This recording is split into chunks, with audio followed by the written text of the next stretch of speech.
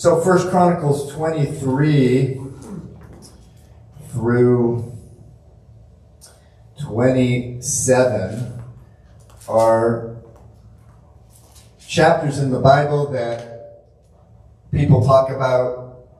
You know, they begin for the first time ever to read through the Bible, and oftentimes when they get to Leviticus, they say, well, what is this? And they stop.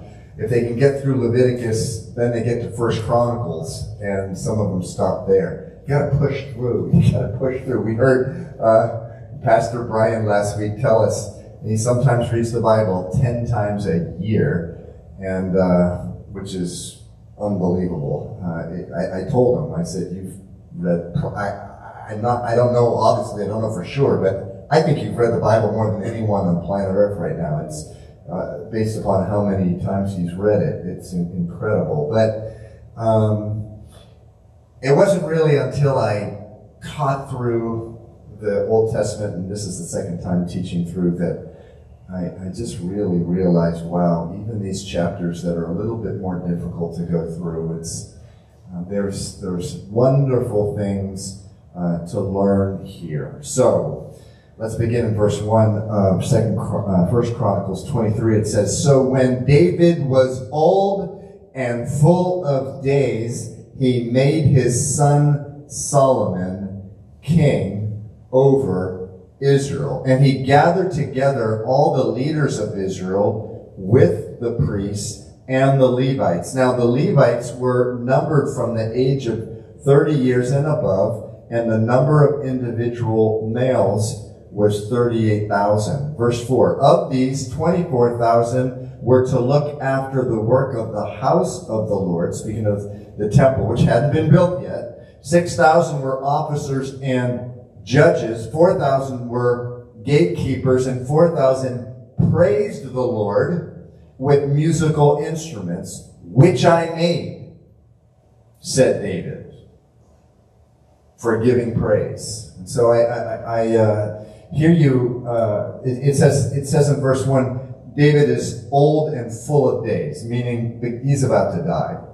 And what did we see David did when he first got on the throne of Israel? And anyone remember? What was his first order of business? Anyone remember? Was it to retrieve the ark? Yes. Thank you, Antonio. Who, by the way, has a great testimony of reading through the Bible the first time he tried. A great testimony. Talk to him about it. It was an encouragement to me. But the first thing he did, we saw, when he first became, and earlier on in 1 Chronicles, he first became king of Israel. It wasn't, okay, like, who do I appoint Secretary of War? Who do I appoint Secretary of Finances? And where do I build outposts to make sure I'm defended? And what are the taxes? No, it was bringing the Ark of the Covenant to Jerusalem so he could worship God. And so we've seen David, man, he really messed up quite bad in his life, but he was a man after God's own heart. And he's a man to be imitated by us. And now here at the end of his life, what is he doing? It says that he made his son Solomon king over Israel. So for a while, they were co-regents, meaning there was really two kings at the same time, because David knew he was going to die. And so what does he do first with his son? Again, he's not saying, okay, this is what you knew. This is the last thing that he's doing. Make sure you appoint this guy, this guy, this guy. Make sure that you put a certain amount of troops here in Israel, there. No, he is telling him, he's giving him instructions about how to build the temple. And because God had said, because David was a man of blood, he had shed a lot of blood in war, the Lord said, no, you're not going to build a temple. Your son Solomon is going to build the temple. Solomon means what? Shalom, Solomon, peace. And And so Solomon would be building the temple. So last week we went over all David went out and it really talked about the materials that he got in order to build the cedar wood, the gold. Remember how much gold he had? It was, scholars say it was like over $1 billion to build the temple. And it spoke of getting the laborers together, the labor force together. So this week, what we're going to be doing is in chapter 23, 24, 25, and it's a miracle is done, 26, 4 chapters, and I'm going to go through them quicker than we usually go through chapters. I'm not going to read every name. In Chronicles, there's a lot of naming of names, which really points to the historicity of the Bible. This is a history book. It's not just a bunch of fables made up about some religion. It's a history book in addition to everything else. And so he is going to, what he's doing here, the Levites, they are the workers. Remember, the Levites are sons of Levi. Levi was one of the 12 tribes of Israel. One of those 12 tribes did not get an allotment of land once they came into Israel. That was the Levites. They didn't get their own allotment of land. It says of them, God was their inheritance. They were the ministry workers, the church workers, the people who instructed people about God, the people who worked in the tabernacle and the temple. And he's going to set out for his son Solomon what these Levites would be doing. And so they are numbered for the purpose. Now, last week, remember, we saw David's doing a census where it was a big no-no. He did a census, a numbering of the people, so he could think to him, look in the mirror and say, wow, how great I am. I have this great country. And he was punished for that. Here, it's a numbering for a specific purpose. He had to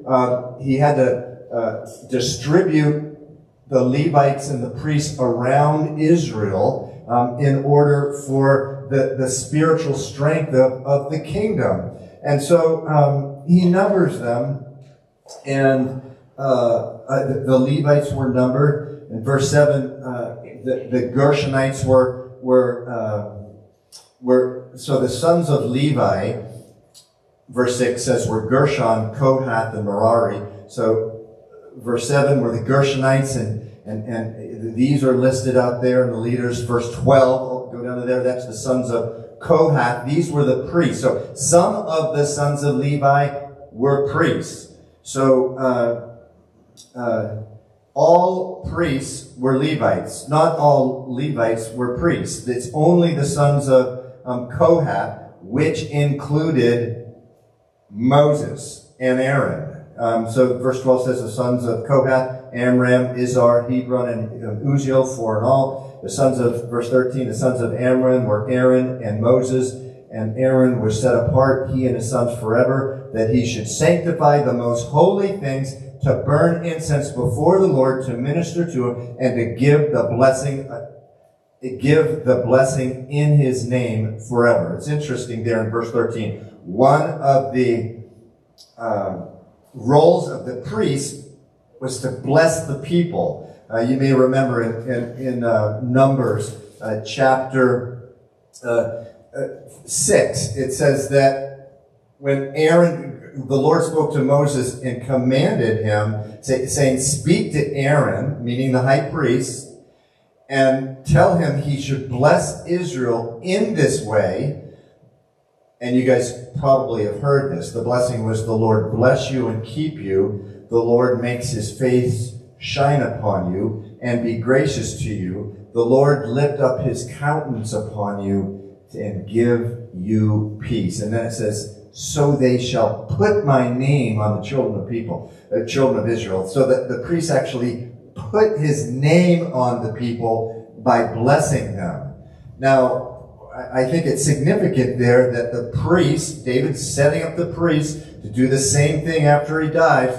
And it says the sons the sons of Kohath will do this at the end of verse 13 to give the blessing in his name forever. But we do read in the book of Hebrews. In the book of Hebrews, it says in the book of Hebrews that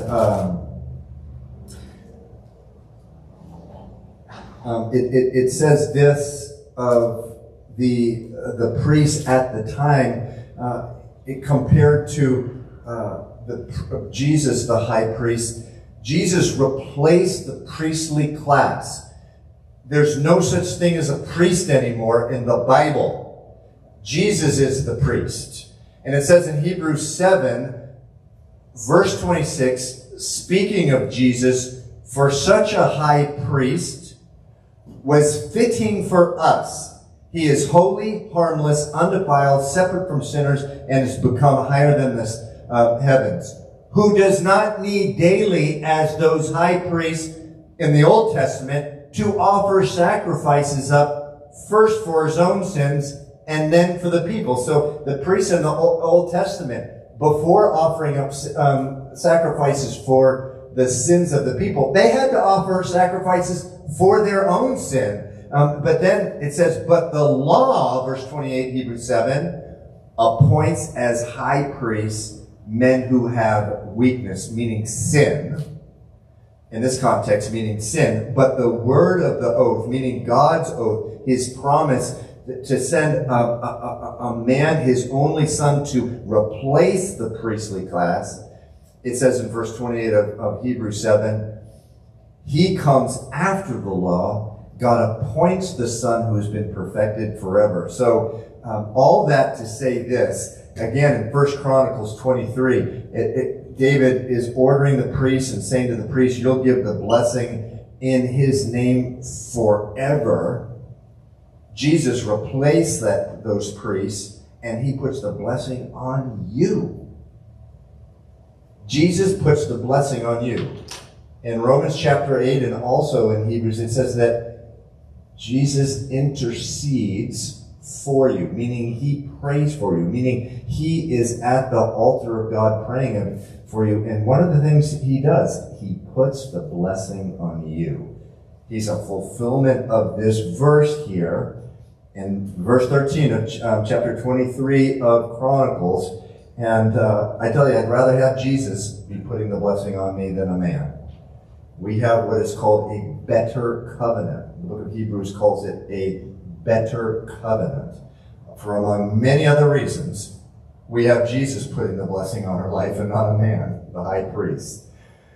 And so it continues listing these Levites who were priests who would be working in the temple. Remember, the temple's not built yet, and that's what he's doing. He's setting things up. And then in verse 24, it says, these were the sons of Levi by their father's house, the heads of their father's houses as they were counted individually by the number of their names, who did work for the service of the house of the Lord from the age of 20 years and above.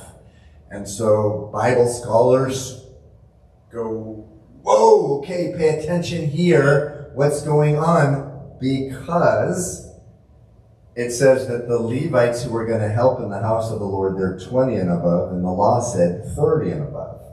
And so what David, so previously in the law, you could not be a priest until you were 30 years of age. Jews, by the way, had a much higher lifespan than the rest of the world. It had to do with their sanitation that they had, but also just the hand of God, the blessing of God on their life.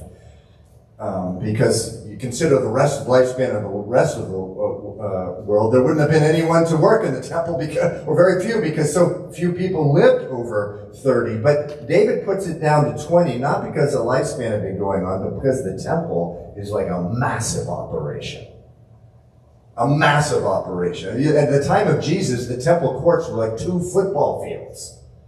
And so he puts the age down to 20 years old. And then he says in verse 25, David, so this is David, he's very old, he's about to die. He says, the Lord God of Israel has given rest to his people, that they may dwell in Jerusalem forever. And also to the Levites, they shall no longer carry the tabernacle or any of the articles of its service. If you remember from the book of Exodus, that when the Israelites were delivered from slavery from Egypt, they were immediately given orders of how to build a tabernacle and with what to build a tabernacle. And the tabernacle was a tent. It was a movable tent that they moved around the wilderness for 40 years.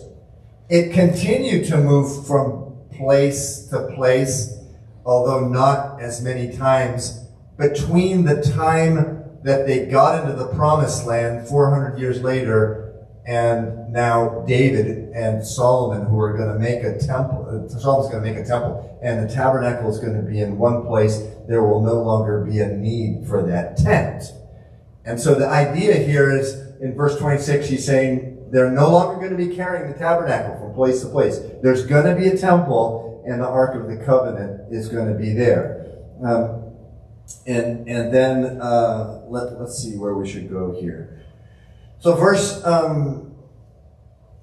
27 says, for by the last words of David, the Levites were numbered from 20 years old and above, because their duty was to help the sons of Aaron. So the Levites, they were like deacons today in our church. Anyone who's in ministry in our church at Calvary Chapel in the city is a deacon, which is described, what a deacon is. It's described in 1 Timothy chapter 3, someone who does the ministry of the Lord.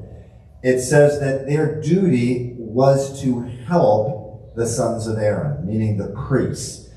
Just do the service of the house of the Lord, verse 28, in the courts and the chambers and the purifying of all the holy things and the work of the service of the house of the Lord, both with the showbread and the fine flour for the grain offering, with the unleavened cakes and what is baked in the pan, with what is mixed, and with all kinds of measures and sizes.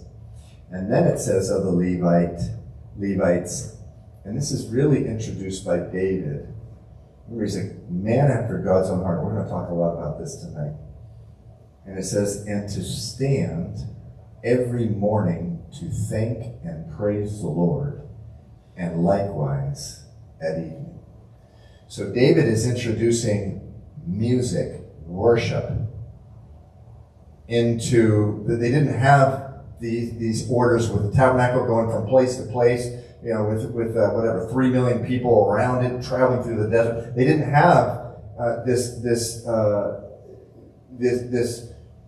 these orders at the time to have people, Levites, temple or tabernacle workers, to stand around praising the Lord. David is instituting it. Remember, David wrote most of the Psalms, or he wrote more Psalms than anyone. He was a musician as well as a military man. People who were Bible skeptics, I remember reading one Bible skeptic saying there's no way David wrote the Psalms and played all the music. He was a military man. Hey, God does that sometimes. And he certainly did with David. He was a military man of just with astounding success, but he was also a boy who had been raised with sheep, looking at night and making up and writing songs to the Lord, which he sings. And so he's a man after God's own heart. He's about to die. He's not telling Solomon, hey, look, for your vacation, go to the Dead Sea and, you can float on the water because it's not salt. No, he's not saying that. He's saying, please, in the temple, place Levites who will sing every morning and every night. And so I'm just so passionate about this issue that in 1 Corinthians 3 and 1 Corinthians 6, you are called the temple of the Holy Spirit. That is what you are called. And there should be praise in your life to the Lord. Every morning and every evening. That's what was going on in the temple. You're the temple of the Holy Spirit. There is no temple. You cannot travel and show up and go to a temple in Jerusalem. It was demolished. just as Jesus had predicted. It was replaced by you, the temple of the Holy Spirit. If you were just showing up on Tuesday nights or just on Sundays, and that's the only worship music that you hear, it's just a problem. God wants to be blessed by your worship of Him, turning on worship songs or whatever. Eldon sends me a worship song every other day. On my, I don't have, I won't say it. I just love his heart for God. I really do. He gets it. He really does. I remember when I first became a Christian, I was so deeply entrenched in late 70s rock, I didn't think it was possible to be musically inclined and be a Christian. And Steffi and I, we got a hold of this group. It was called Acapella, and I said, that's true. You know, all those weird electric guitars and stuff, they're obviously of Satan. I just got to do Acapella. This is my twisted way of thinking as a new Christian, and it was great. We opened up a world, and as I learned grace and I learned the heart of God, then I got the stuff with the electric guitars and the percussion. But the point is, God wants you to worship Him. He wants you to worship Him, and not just on Sunday mornings and Wednesday nights. He's putting them there, the Levites, every morning and every day, and people could come there and just worship the Lord. And I've always just thought of that. Wouldn't the coolest thing in the world be to go back during the reign of Solomon? Actually, and I believe it was also during the reign of David, even though the temple had not been built, and just listening to Levites praising the Lord. So in chapter 24, it's a continuation of just listing all the priests and the Levites and what their duties are. In chapter 24, here you have the sons of Aaron. Now remember, the sons of Aaron, who are descendants of Kohath, who is Levi's son. Remember, 12 tribes of Israel, 12 sons of Jacob, and in the one tribe, the Levites, they are dedicated to church work. Today, there is no such special family. God doesn't have any grandchildren. He only has sons and daughters, and they're from every conceivable family. He brings in workers into the kingdom of God. Again, we have a better covenant. It's not me saying it. The book of Hebrews says it. But then, in the Old Covenant, there was just one family who could be a priest, one family who could be a church worker. And among those, there was a small percentage, the Kohathites, who were just the priests. And it says in verse 5, they were divided by lot. So what this is talking about is that they had a month per year. If you were a priest, you were to go to Jerusalem. So remember, the Levites they're spread out in all the 12 tribes all around Israel. They don't have any land themselves that was allotted to them themselves. I mean, they didn't get a portion because, again, God was their inheritance. They lived all around Israel. But one time a year, they went to Jerusalem 1 month, and they served as priests for 1 month. Can you imagine the excitement of one of the kids just growing up, knowing when he gets to be 30 years old, that he is going to be able to be a priest in the temple in Jerusalem. I'm not going to go through all the names, but here's a nugget for you. Verse 10, it says the seventh was this guy, the seventh to Hakkoz, the eighth to Abijah. Now, if you go to the New Testament, to the book of Luke, you don't have to go there. But John the Baptist's father, Zechariah, it says, rather, Zacharias. Remember, he was John the Baptist's father, and it says he was of the division of Abijah. So this same guy in verse 10 of 1 Chronicles 24. And you remember Zacharias, what happens? He goes into the Holy of Holies. He doesn't come out. Everyone's, where is the guy? It's because there was an angel in there telling him he's going to give birth to a son, even though his wife was advanced in years, and that he was to name him John, and that was John the Baptist. But they were divided up, and I'm sorry, it says here, it looks like there's 24, so it may have been just 2 weeks per year you were priest. But John the Baptist's father, Zacharias, was in this 8th allotment, and anyway, they were divided by lot, meaning it was just decided when you would serve as priest was decided by casting lots. And if you've never heard this verse before from Proverbs 16:33 says what? The lot is cast into the lap. So lot is like dice, it's cast into the lap, but it's every decision is from the Lord. So there was no corruption, there was no, the high priest, so, you're going to get to be in Jerusalem during whatever, the coolest month of the year. No, there was none of that. It was divided by lot. Now, in the New Testament, because we are in a better covenant, the Bible says that we have the Holy Spirit inside of us, and it's that way that we make decisions. We're not supposed to be dividing lots anymore. We're supposed to be seeking the Lord. Okay, Lord, who do you want? Who do you want as an elder at Calvary Chapel in the city? Who do you want to lead worship, lead the greeters, lead counting? Who do you want? And that is, what's the order of when do they serve, this type of thing. So because we have that better covenant. But that's how they did it. They cast lots, and according to the lots, again, verse 31 of chapter 24, same thing. These also cast lots, just as their brothers, the sons of Aaron, did in the presence of King David. So David was there. He was looking at this whole process of casting lots and making sure there was order amongst the Levites when they would be serving in the temple after he died.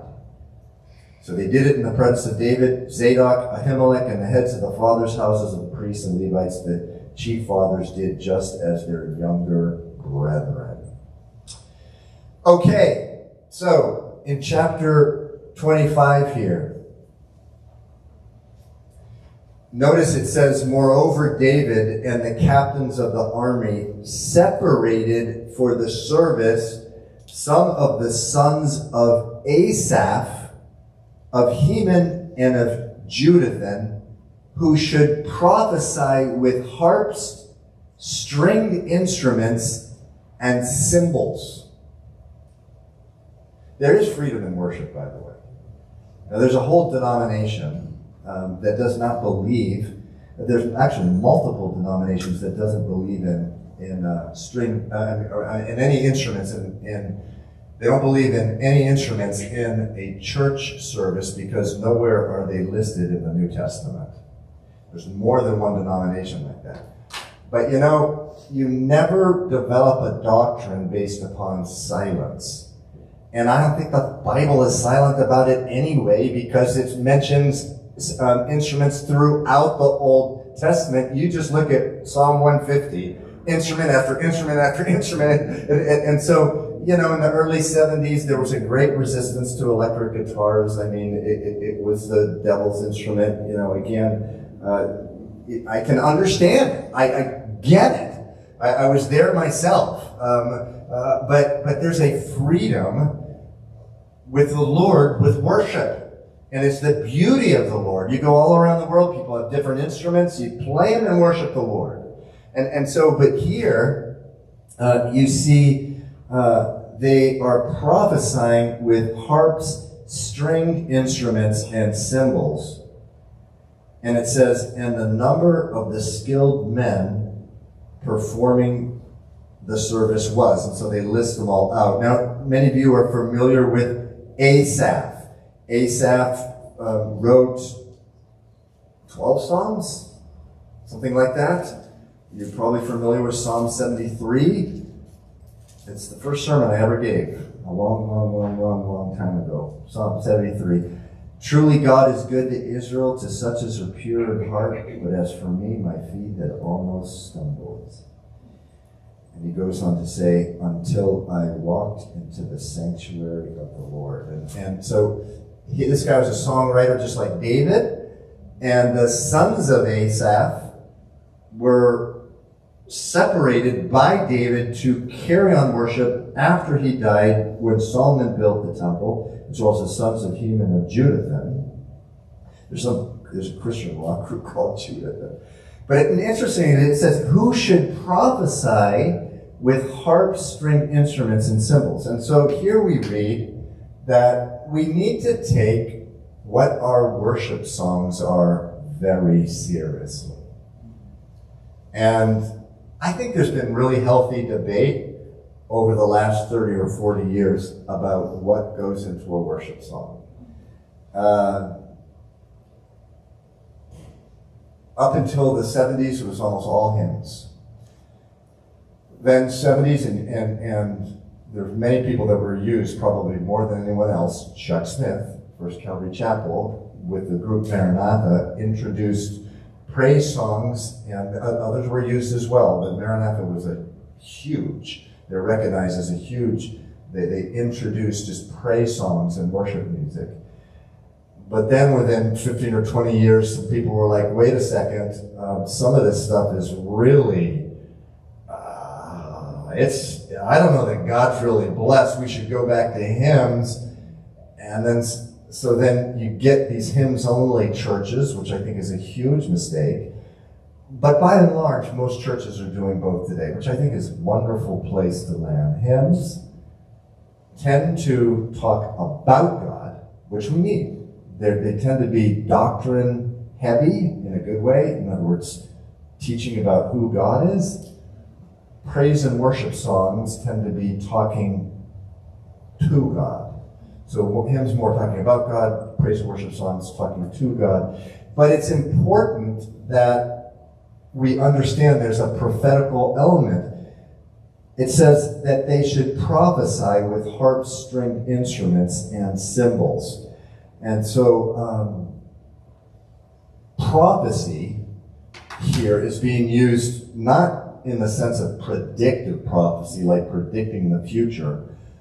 Prophecy is being used here as a song with lyrics, and I do believe it can be done even without lyrics. But it is talking here. If you look through the Psalms, throughout the Psalms, you'll hear, for example, Psalm 6 says,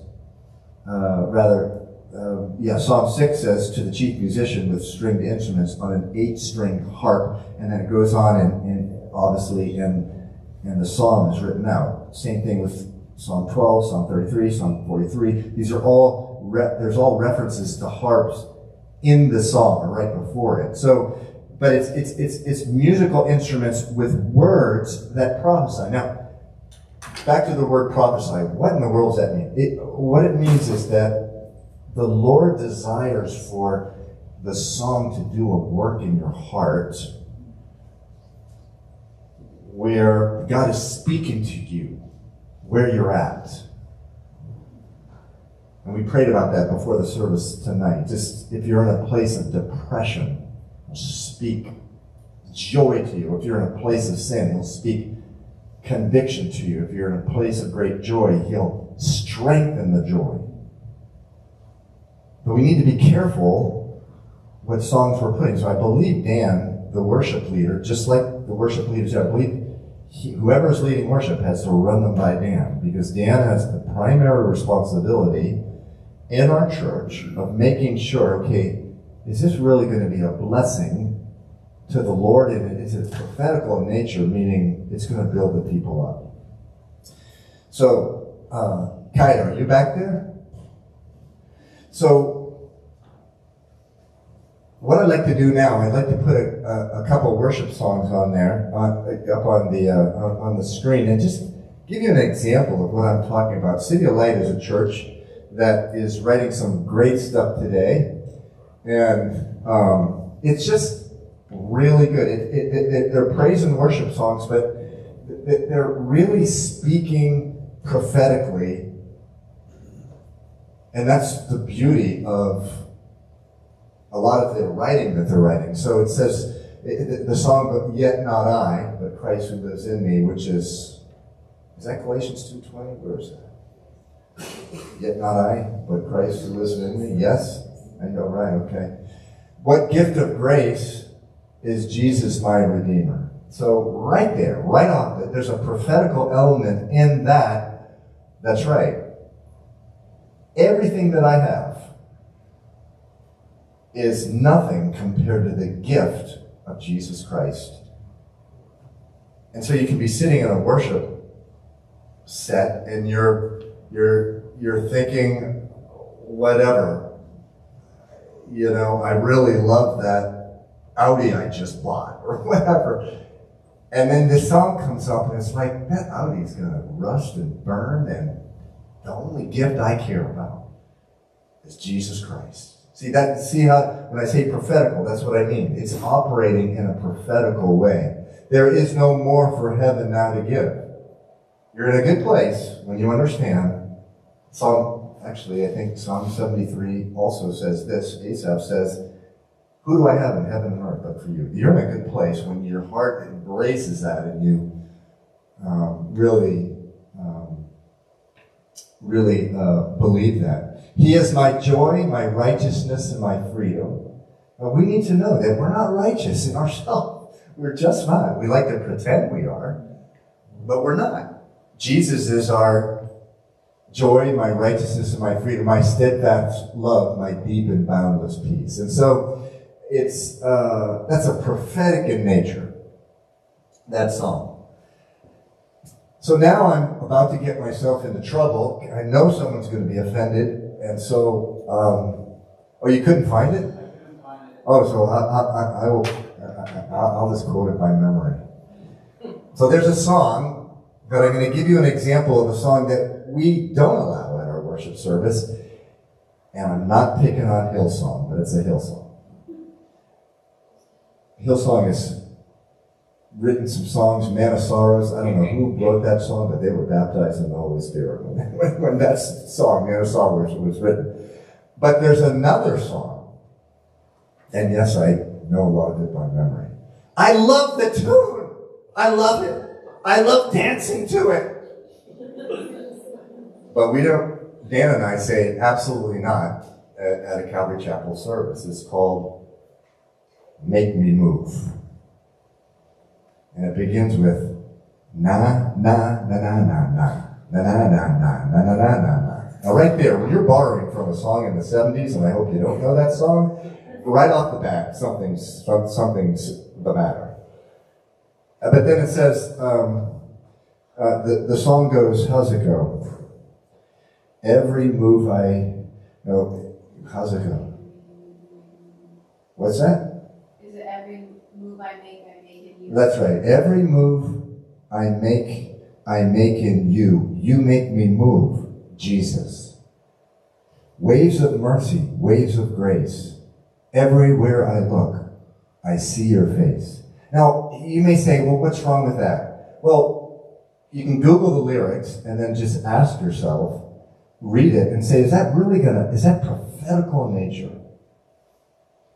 Every move I make in you. You make me move, Jesus. I love, I dance around my living room. I'm not with that one, but is that really, really a blessing to the Lord?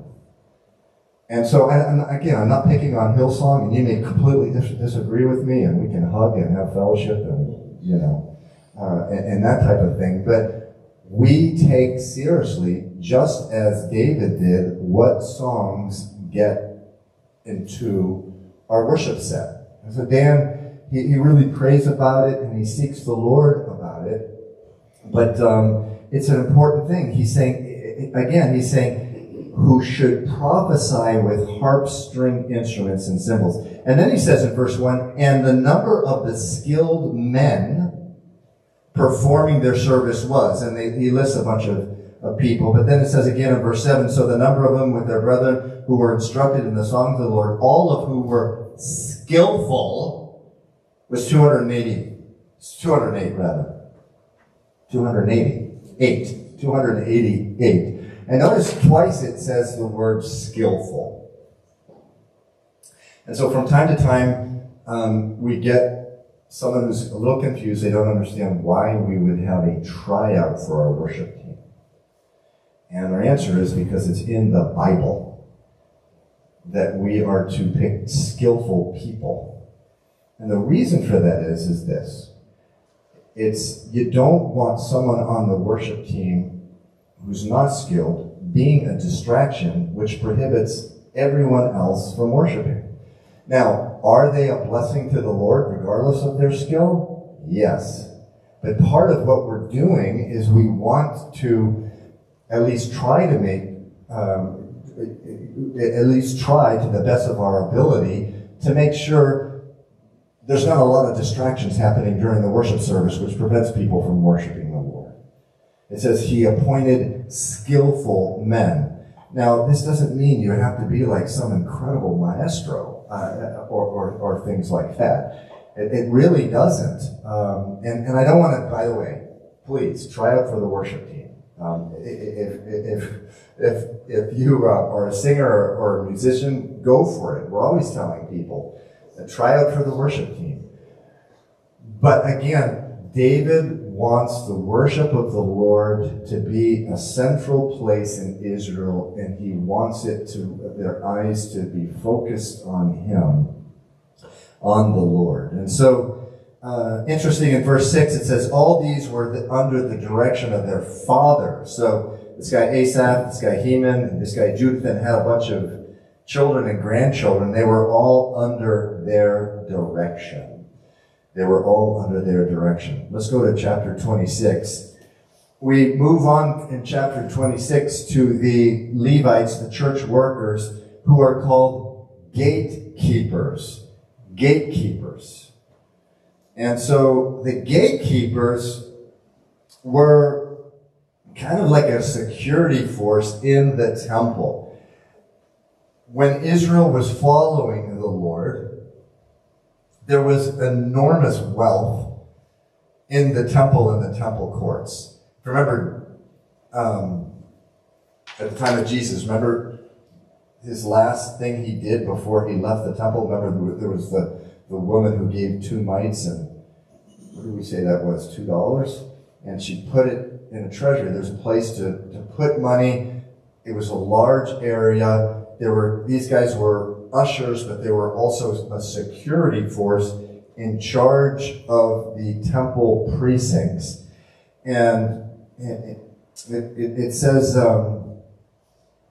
in verse 12, it says, among these were the divisions of the gatekeepers among the chief men, having duties just like their brethren to serve in the house of the Lord. Verse 13, and they cast lots for each gate, the small as well as the great, according to their father's house. So again, they're casting lots. There wasn't that corruption that was going on. They didn't have the Holy Spirit inside of them. They were not the temple of the Holy Spirit. So they relied on casting lots. And, so you couldn't get some gate that you really liked, or some area of the temple that you really liked, because you knew the high priest. It was casting lots.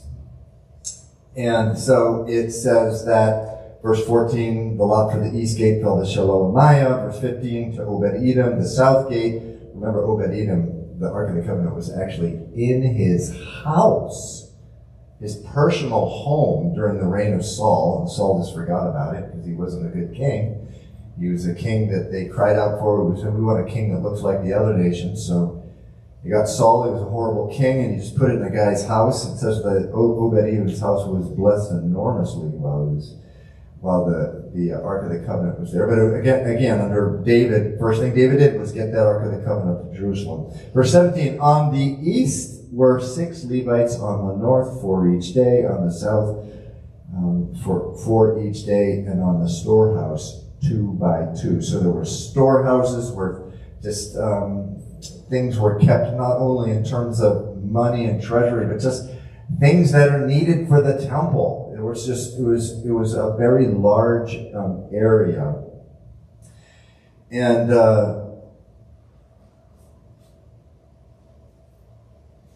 again, verse 20 of the Levites, Ahijah was over the treasuries of the house of the Lord and over the treasuries of the dedicated things. Verse 27, some of the spoils won in battle they dedicated to maintain the house of the Lord. So all that Samuel the seer, Saul the son of Kish, and Abner the son of Ner, and Joab the son of Zeruiah had dedicated, every dedicated thing was under the hand of Shelomith and his brethren. So up to this point, we saw Israel in various wars, and we had seen references to them taking just the riches that their enemies left behind and dedicating them to God. They are still around, and they are dedicated to the house of the Lord. Then it says in verse 29, of the Israelites, Shaniah and his sons performed duties as officials and judges over Israel outside of Jerusalem. So all around Israel, and Israel proper, if you will, outside of Jerusalem, there were still Levites that lived all over the place. They were judges. We saw that reference earlier, that one of their things that the Levites did, they were also judges over Israel. So if you had an issue, a dispute with another Jew, or really anyone who lived in Israel, you would go to a Levite. But so there had to be administration. And so verse 30 says, of the Hebronites, Hashabiah and his brethren, 1,700 able men, had the oversight of Israel on the west side of the Jordan, for all the business of the Lord and the service of the king. So remember, was it 2.5 tribes or something like that? Were on the west side of the Jordan. They crossed over, defeated all the enemies of Israel. Then they went back. It's modern day Jordan. And so there was Levites. I think these are Levites. I'm not 100% sure. They're called the Hebronites. They are in charge of just overseeing the Israel there. So we're gonna conclude right there. But one of the things that we're reading here in these 4 chapters, there's just a lot of administration that is going on here. Specific people assigned to specific things. And preparation. From time to time I'll hear a pastor preach that pastors shouldn't have notes. They shouldn't use notes. And there are certain places that you go that they feel like any order is almost unspiritual. But they just don't get that from the Bible. It's not loving or spiritual to show up Sunday morning and say, okay, who wants to do worship today? Who wants to teach Sunday school? Who wants to count money? Who wants to be the usher? There is so much administration that goes on in this church, you absolutely would not believe how much administration goes on. And I really think the administrators of the church and all the ministry leaders, there's just so much there. The danger is, particularly in America, because we have this in our blood, is to order things so much and to have so much administration, the Holy Spirit is pushed out. And so you hear that saying, if the Holy Spirit left the church in America, 90% of the churches you wouldn't even notice. And so it is true that you don't want to do so much planning and order that the Holy Spirit doesn't have freedom to come in and do what he wants to do. But both are really necessary, and it's just necessary that we are staying in prayer and seeking the Lord on these things.